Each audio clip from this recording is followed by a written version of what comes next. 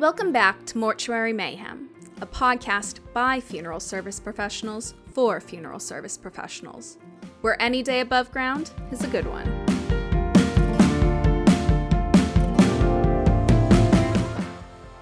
Today we're going to talk about suicide.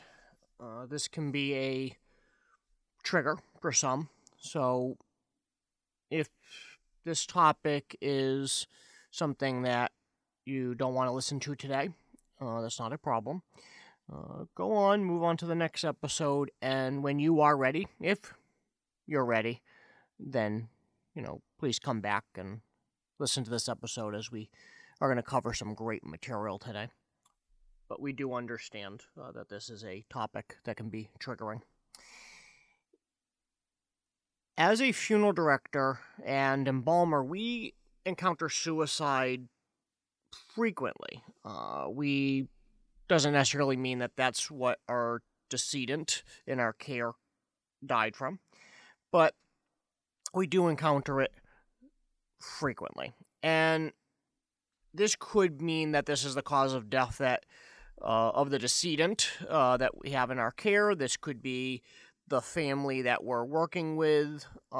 We have to fear that, what are they going to do in the aftermath? Maybe they feel like they can't live without the decedent, especially if that decedent had was a significant portion of their day-to-day life, right?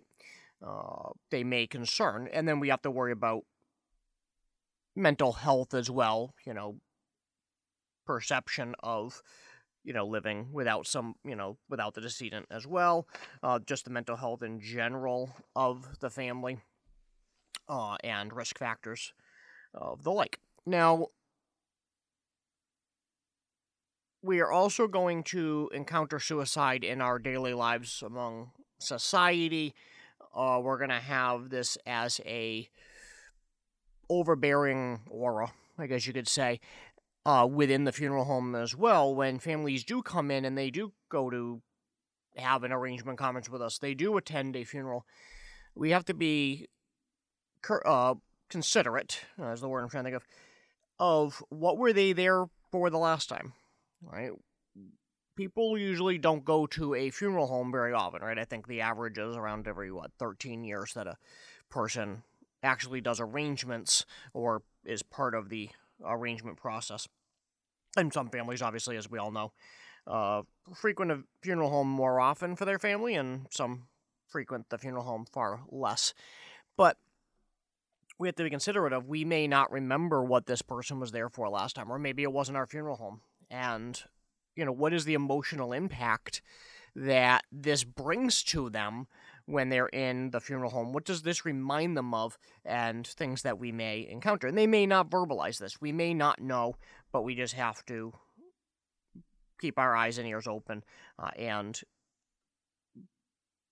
just always expect with every family, regardless of, what the cause is,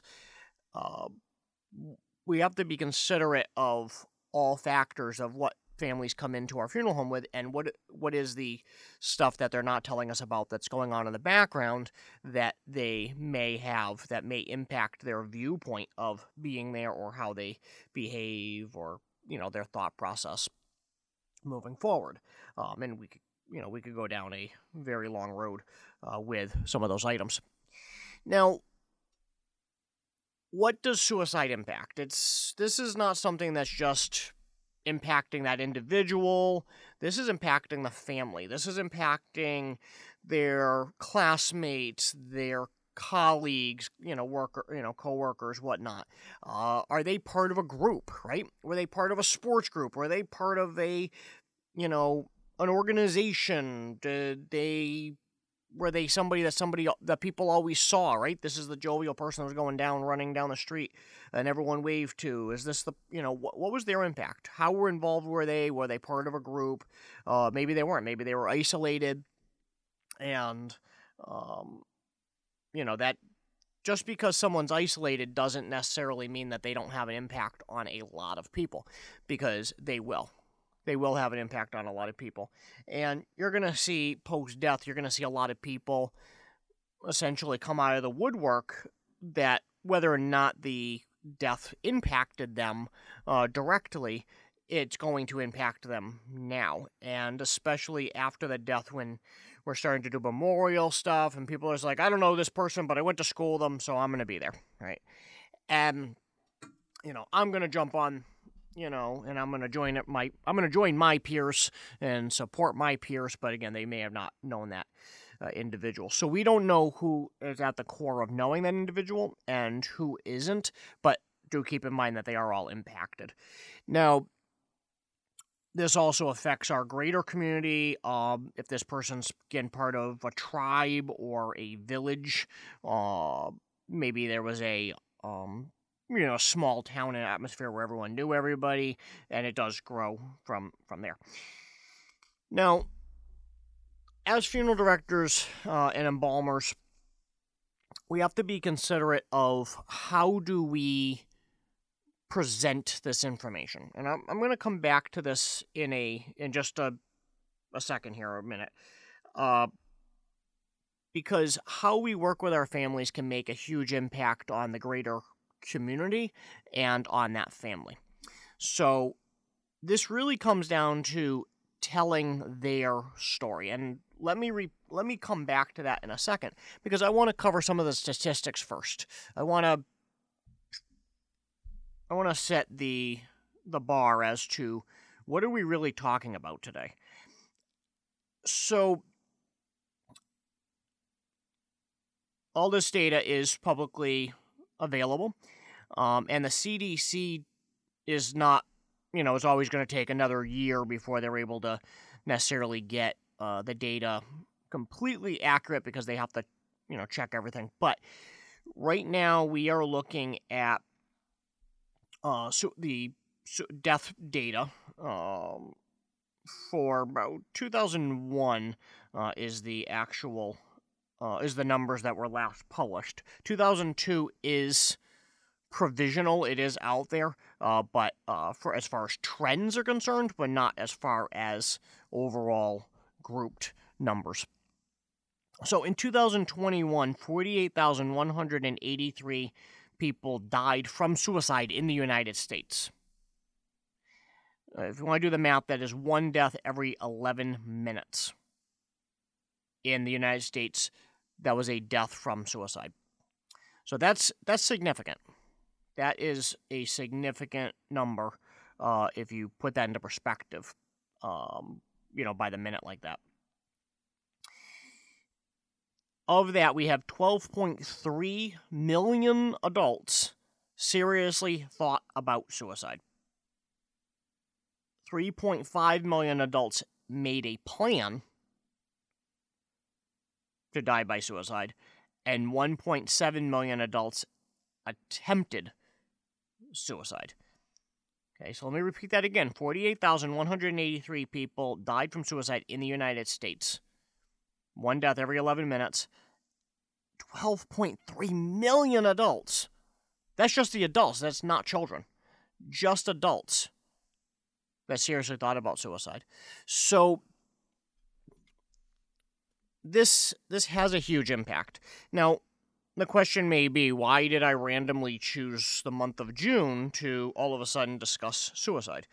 Well, part of this is if you look at the trends throughout the year, they're pretty consistent month to month, and a lot of this does have to do with different localities, different areas of our country. Weather does play a big role in this.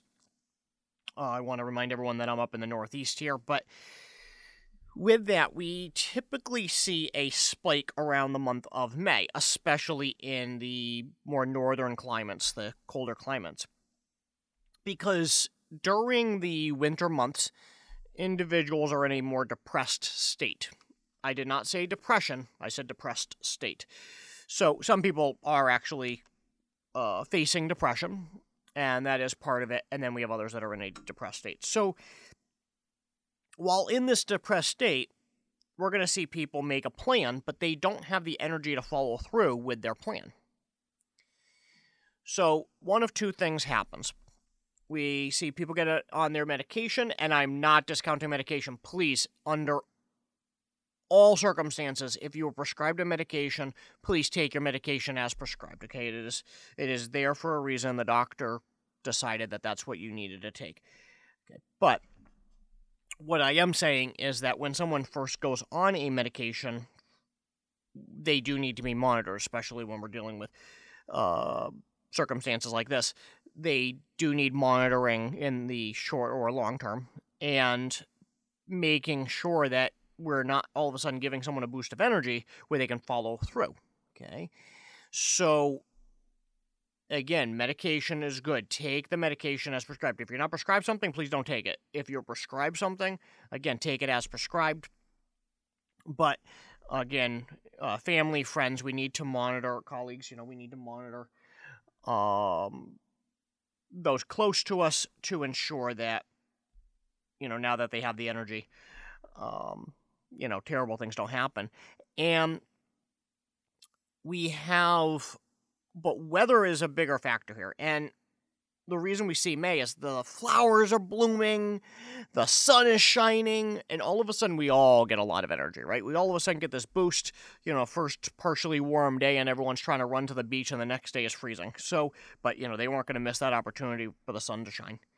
So, all of a sudden, these flowers, the sun, all of this starts giving people a boost of energy. And it takes them just enough out of that depressed state to all of a sudden have the energy needed in order to follow through with the plan that they've been planning for the last few months. So, again, we see a spike in May. This year, it's been brought to my attention, and I don't have national data. The data has not been published yet by the CDC. I am just basing this off of local resources, local professionals in suicide awareness and suicide support and hotlines. My colleagues and my friends have brought it to my attention that they have seen a increase in attempts and a increase in suicidal ideation, this month, the month of June, 2023. And they didn't see as many in May. And we don't know why, because month of May was beautiful, the sun was shining, the flowers were out, so I don't have a rationale for that. But that did prompt me to think maybe this is a topic that would be appropriate for this month. So, as we look through racial and ethnic groups, we're going to see that non-Hispanic American Indian and Alaska Natives have by far the highest rate of suicide. And next is non-Hispanic whites. So 28.1 out of every 100,000 non-Hispanic American Indian and Alaska Natives versus 17.4 out of every 100,000 for non-Hispanic whites are affected. Those are your two highest affected groups of individuals by suicide. This is based off of 2021 data. So it does gradually go down from there, but as much as just one suicide is one suicide too many. So again, it doesn't matter where you land up on this category. This is something that affects everybody. We are also seeing a significantly higher rate of suicide-related deaths among males than females. This is not attempts. This is actual deaths that we are looking at in this circumstance. I also want to place a disclaimer on this that there are only two genders represented by the CDC. The reason for that is that this is derived from medical legal data, and when the medical examiner and the coroner are doing their data, they are basing this off of biological gender, what is on the birth certificate, for medical, legal, scientific purposes. But they do respect that the chart could be larger. But again, this is based off of birth certificate based data for data collection. So this would be also the ages, that this does go across the entire age group. The entire spectrum of ages is affected by suicide.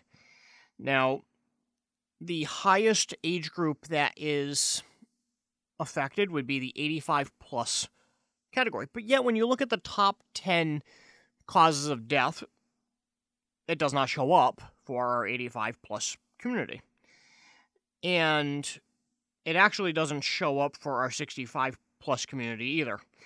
And the reason for that is because that there's far more ways to die when you're over the age of 65 than suicide alone. Yet, those groups have the two highest rates of suicide-related deaths that we have by number. Not by ranking, but by number. The groups that have the highest by ranking, but they do have lower numbers in perspective, would be our 10 to 14 group. Is their ranking as third leading cause of death among that group for suicide. But then there's a huge spike in number between that and our 15 to 34-year-olds. And for that group, it is the second leading cause of death. Now, as we go across the entire age range here, we're going to see different trends. Again, one death is one death too many.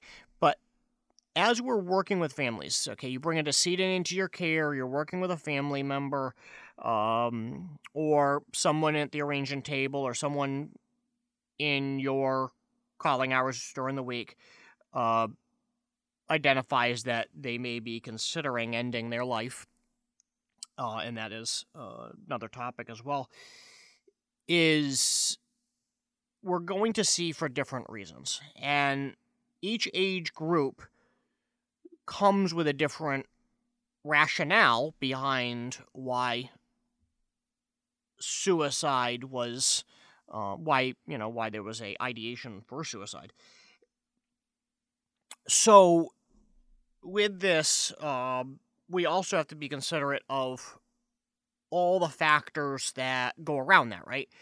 Was there blame? Is there survivor guilt? Is there maybe, as we get into the older age ranges, we start looking at maybe, I'm just going to say the 35 to, 35 plus group. We're just going to go with that. That we're going to see more divorce-related situations, right? Versus, around that age group as well, the, 35 to 44 group, we have people that are now, something happened, lost your job, maybe divorce is part of it. We have life situations, maybe they lost a child and that has impacted them. We have other life situations where, maybe they're trying to make it over that hump in life. That's what I call that. That's a age where there's a little hump in life at that point. And then we have our group at, 15 to 24. Where are you? Well, 15, you're entering high school. 24, you're, leaving maybe your undergraduate degree in college. So, looking in this age group, these are people trying to figure themselves out. We are also surrounded by a lot of peers. You're comparing yourself. So again, I'm not putting rationales in anybody's mind here. This is just things that you have to consider of what happened and what do we say, what do we not say, how do we go about this, how do we work with this family and be considerate, and how do we honor this individual, but also keep in mind some of the things that may be going on in the background. So, take a step back, I did mention genders, right? I mentioned that males are far more likely to die from suicide than females. Now, the reason for that is because, and as embalmers and funeral directors, we're well aware of this, that we're seeing more lethal means. They're utilizing firearms. We're going to see, hanging. We're going to see strangulation. We may see asphyxiation, in a car, but we're going to see, people, obviously taking medications and whatnot. But males typically choose more lethal means than females. Now, part of this does come down to, what am I going to look good in a casket, right? There is a underlying rationale here. I want to look good in a casket. Maybe more of a feminine thought process. But as embalmers, we all know that taking an overdose of medication is not necessarily going to make you look good in a casket. Okay, and again, I'm not going to try to get into the weeds here, but I do, as a group of professionals listening to this podcast, you all know that what's going on is a chemical change when we're dealing with medication. When we're dealing with toxicities, poisoning, we're dealing with organ failures, we're dealing with, let's say it was a anticoagulant blood thinner. We're going to see a lot more postmortem staining. We're going to see a lot more, the effects of livor mortis. We're going to see, all of that. So does that necessarily make somebody look good in a casket? Possibly not. But we have, and again, it may be easier to put together some minor trauma. Again, there many of these cases, especially with firearms, where there may be catastrophic trauma, where we're just not able, there's not something to put back together, but people out there are going to have a perspective, and they're in this perspective, they're perceiving that they're going to look good in a casket if they die by certain means. And we know that's not the reality. So where am I going with this? Well, you got to work with a family. And as you work with this family, the family's saying, well, I don't understand. She overdosed on meds, so I don't understand why she looks this way in the casket. Right? You embalmed her? What did you not do? What did you do wrong, right? This is what's going to go through their head, because that person in that casket does not look the way that they idealistically pictured that they should look. But we know what came through the door, and we know what those chemical effects are, and we know what what happened, and they don't. Okay? In their mind, it was an overdose, they should look good. And this doesn't necessarily mean that suicide is the cause of that. We're also working with families where we do see drug overdoses. And I know when fentanyl started getting laced into the heroin, at least locally here, I mean, I went one day, I was burying, it seemed like I was burying cancer patients, almost every day. And it was sad, but, that has to do with an environmental factor. We have a coal plant that did get shut down here, but those coal plants were leading to cancer in our local area for years, and they still are. And even though they've been closed, it was, again, people growing up like that in that area. But all of a sudden, a light switch hit. And all of a sudden, one day, we went from burying cancer patients to it seemed like I had 2 or 3 overdoses, every week. It was sometimes 4 or 5 a week. It was just an ongoing thing. And again, a lot of that had to do with fentanyl or carfentanil being laced into the heroin. But with this, did the family fully understand what was going to happen? If they came into the living room or the bedroom, whatever, and they found this individual, and again, I'm talking about opioid overdoses here, and the needle was still in their arm, and the person overdosed, and I'm not going to get in graphic detail of what the person looked like on a public podcast here, but the family sees that. And when they see that, they may understand. And when they see that individual in the casket, it's like, wow, you did a good job. Wow, I'm impressed. Because they know what that person looked like. Not everybody that came, but, maybe the family that found them. So they may be. But in these cases, people may or may not have seen this person. The effects may not happen right away, right? The person overdoses, and then they have to go to the medical examiner's office, and the medical examiner, has them for a day or 2, maybe 3. Then at that point, the family says to determine the funeral home, and we know how the process goes, right? So the person's there for a while, they're laying flat on a table, and now we're seeing the effects after the fact. Now, as we work with these families, we have to be considerate of how can we provide them the best service, and I'm not saying funeral service here, I'm just saying service in general. How do we provide them the best service possible? Well, there's a couple different things, and I'm going to give you the basis of how people, what people need first, is we have something referred to as the wellness wheel. And that wellness wheel includes mental health, family support, positive friends, mentors, healthy activities, generosity, spirituality, physical health. So these are all things that play a significant role in someone's mental health overall, their wellness, their well-being. And this is part of what can we provide this family. Can we make sure that they have the resources? If we're detecting that they need help, maybe we have resources in-house that we can hand them. Maybe we make the phone call that says, I think you need someone to talk to. It's okay to say that. I think you need somebody to talk to. I have a great resource here.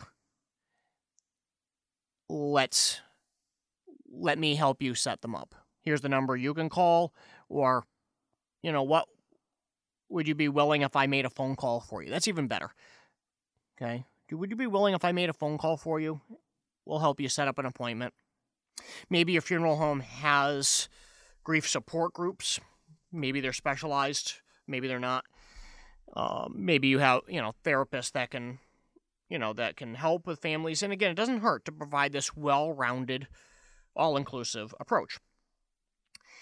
But this also has to do with, again, making sure, hey, what do you enjoy doing?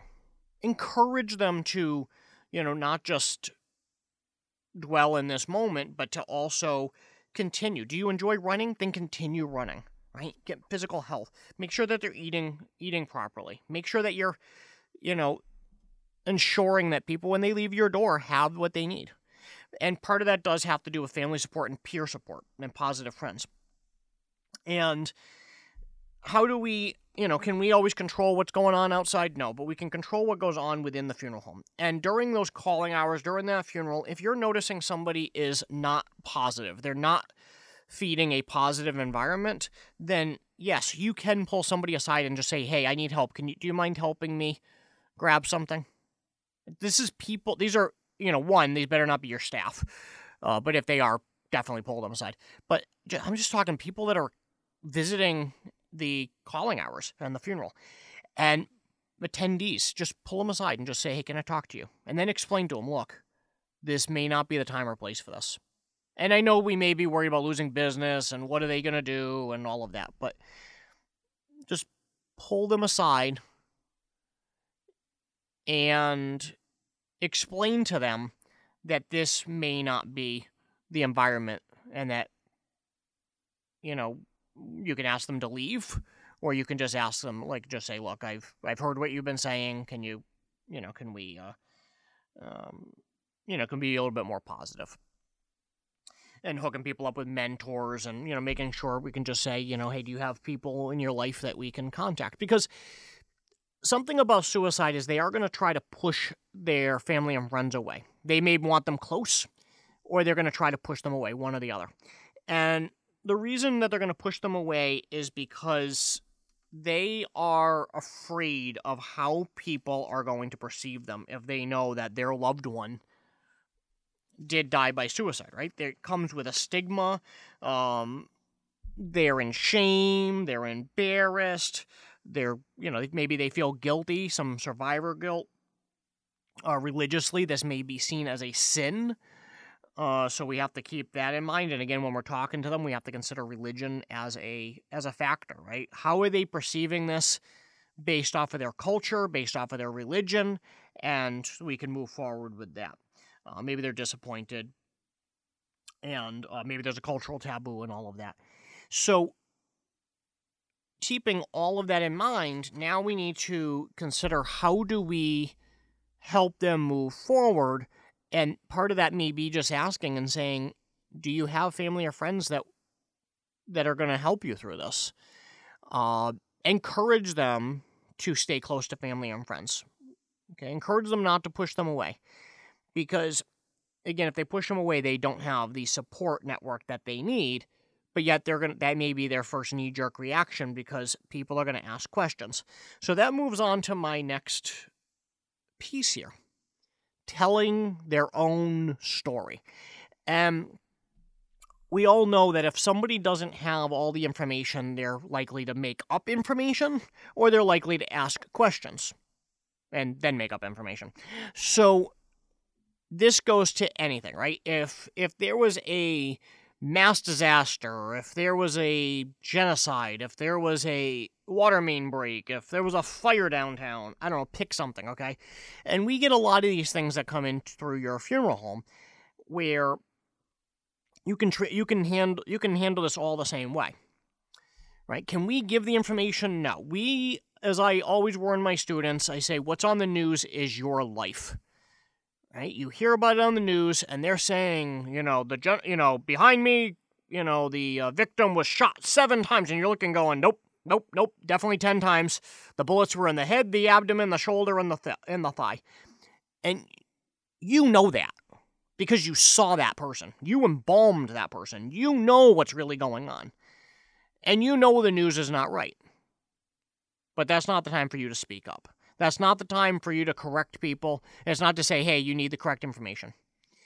But at the same time, if people don't have information or they don't think they have all the information, then they start filling it in, right? So now people at home listening to the news are going to start filling things in.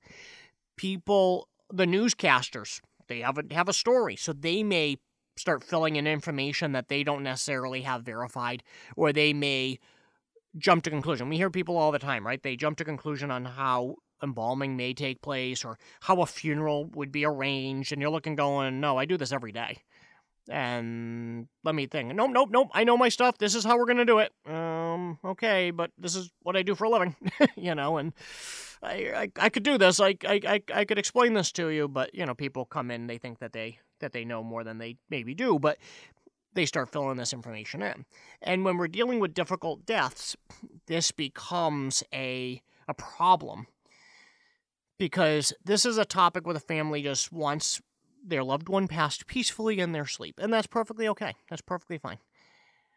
But if we start hiding information, I'm not saying the correct information, I'm just saying hiding information. If we start giving people very little, right? We don't put the obituary out.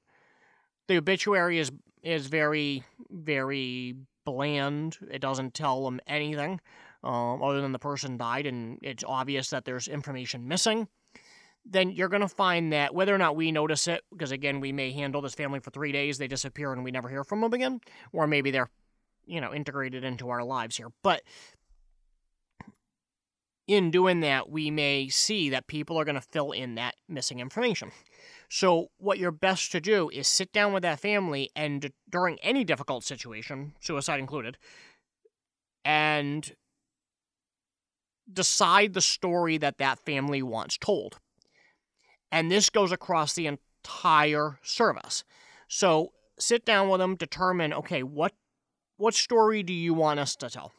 Do you want us to straight out say that this was a suicide death? Do you want us to give details? Or do you want your loved one to pass peacefully in their sleep? Do you want us to avoid this topic? How do we want to go about this? What wording do you want? And now we sit down with the minister. We sit down with all of our staff and we explain to them. And we say, these are the words we're using. This is the story we're going to tell.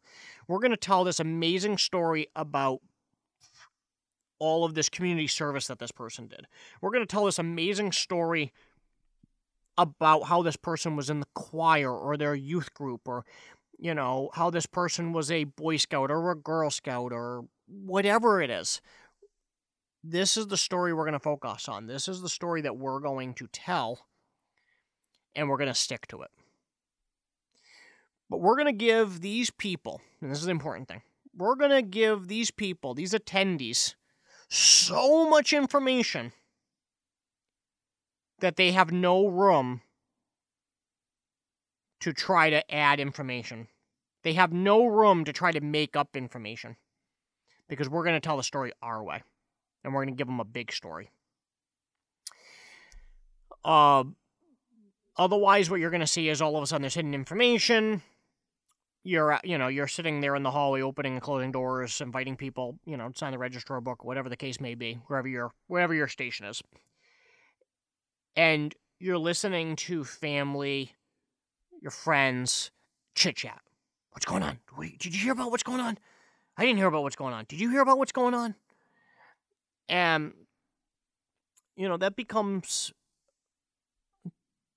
puts you in a difficult situation, right? Oh, I don't know, I heard this, I heard that. And before you know it, people have made rumors truth. The other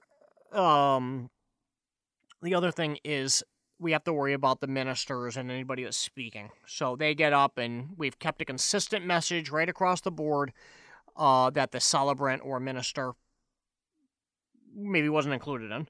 And we have a consistent message. And then this person gets up, and they've come up with the best poems, the best prayers. They're just gonna, they're gonna speak about the life of that individual, and they say the wrong thing. They say the thing that was not part of our story that we decided on.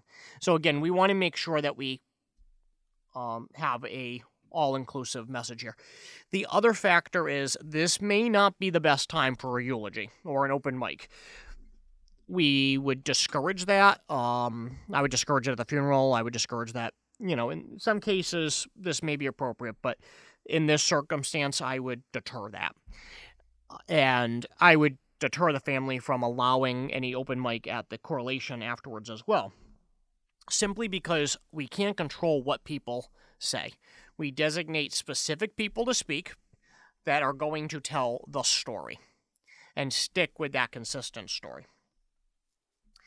Now, something else that we have to consider is, even after someone leaves the funeral home, how is the family going to handle the memorial? And I'm not saying what you provide for a memorial. I'm saying, in general, the living memorial that's going to go on for the next 10, 15 years, memorializing this person, right? The T-shirts, the, walkathons, the trees that were planted, whatever the case may be.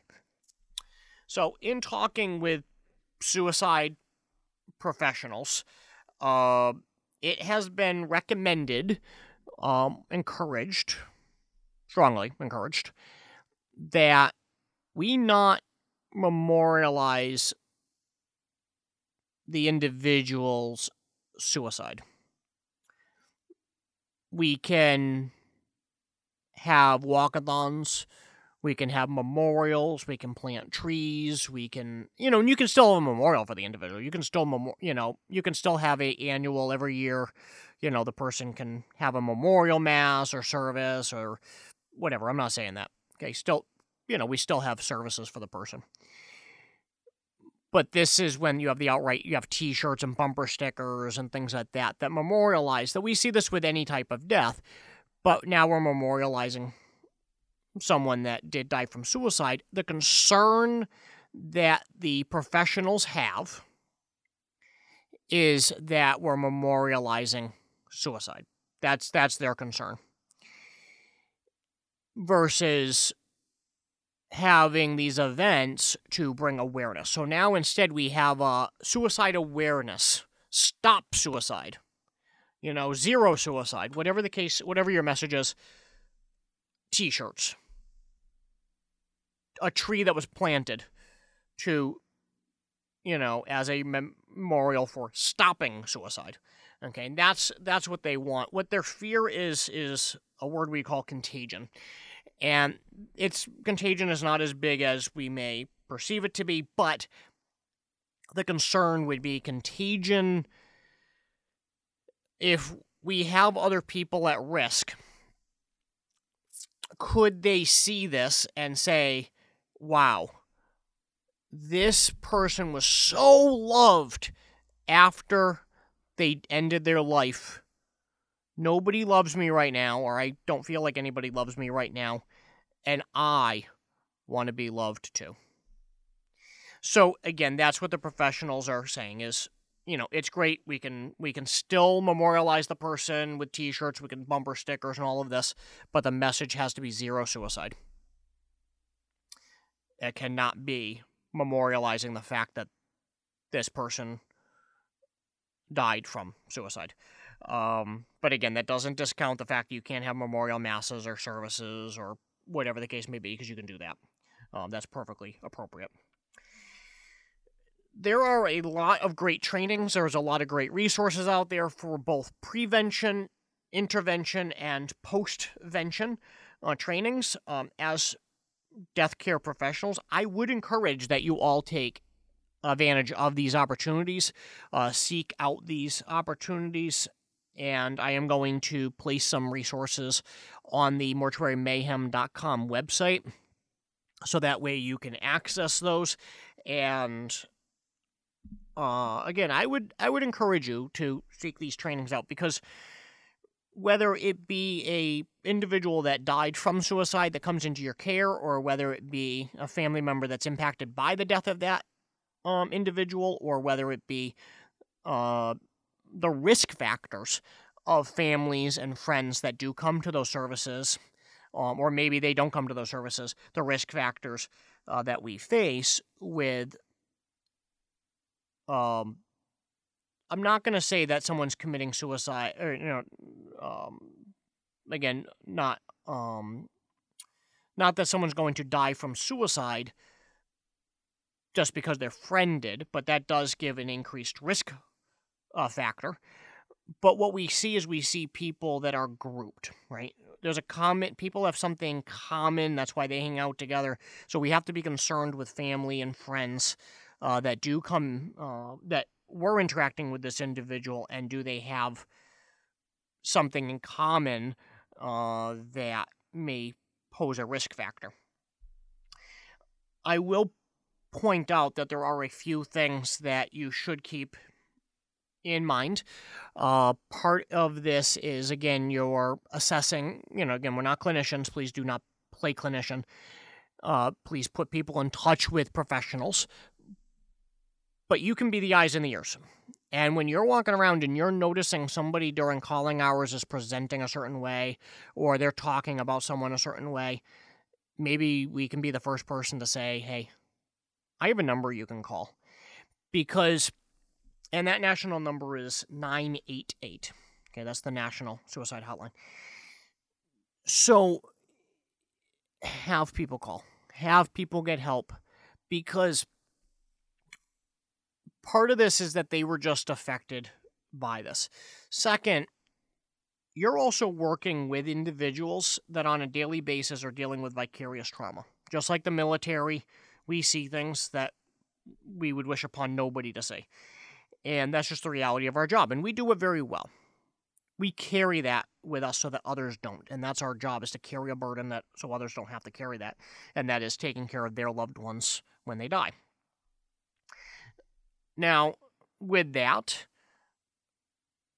be alert. Pay attention to your colleagues. If you're noticing that they're starting to present with warning signs, increased alcohol or medication consumption, you're seeing maybe that they're irritated, you're seeing maybe that they're drawing pictures or listening to music or writing things that may not be appropriate.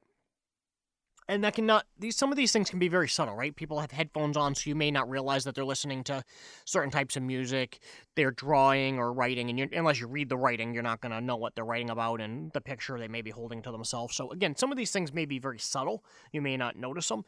But if you are noticing that somebody is all of a sudden taking more medication than they used to, or you're noticing that someone's not taking their medication, that's the other thing. If someone doesn't take their meds, or that could be two things. One, they're not taking their meds because their meds are a medication that keeps them alive, or they're not taking their meds because they're stockpiling those meds to take them all at once, or increased alcoholism. Again, we know a lot of people that drink on a frequent basis. Maybe that's their coping mechanism, maybe that's just their lifestyle, whatever the case may be. So it's not that they're drinking, it's the fact that they're drinking more than normal when things are out of the ordinary. So again, if these, do be aware, be alert, and please get people help. Again, the national hotline is 988. You can dial that from your phone. I will place other resources on the mortuarymayhem.com website. You will see that on our resources page, and you can find a lot of resources that I will make available to you. Again, if you have any questions, please do reach out to us at podcast@mortuarymayhem.com, and we can help put you in touch with the proper resources. Coming up in September 2023, September 29th, we will have the NFDA's Ranger Training coming to Bridgewater, Massachusetts. To sign up, you can sign up through the National Funeral Directors Association, or you can email funeralservice@capecod.edu, and the funeral service program will put you in touch with the proper links to register for that course. The course is in person on the Bridgewater State University campus, hosted by Cape Cod Community College, and this is the National Funeral Directors Association training. Definitely something you don't want to miss. We've done this before. This is amazing. This is a great opportunity to take advantage of and get this training locally.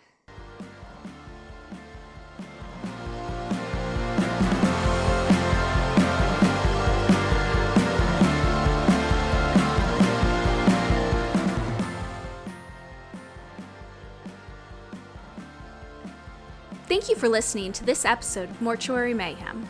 For links to information discussed during this episode, please visit the website at www.mortuarymayhem.com. Do you have questions, comments, suggestions for topics, or want to be a guest on the show? Email us at podcast@mortuarymayhem.com. We should do this again sometime.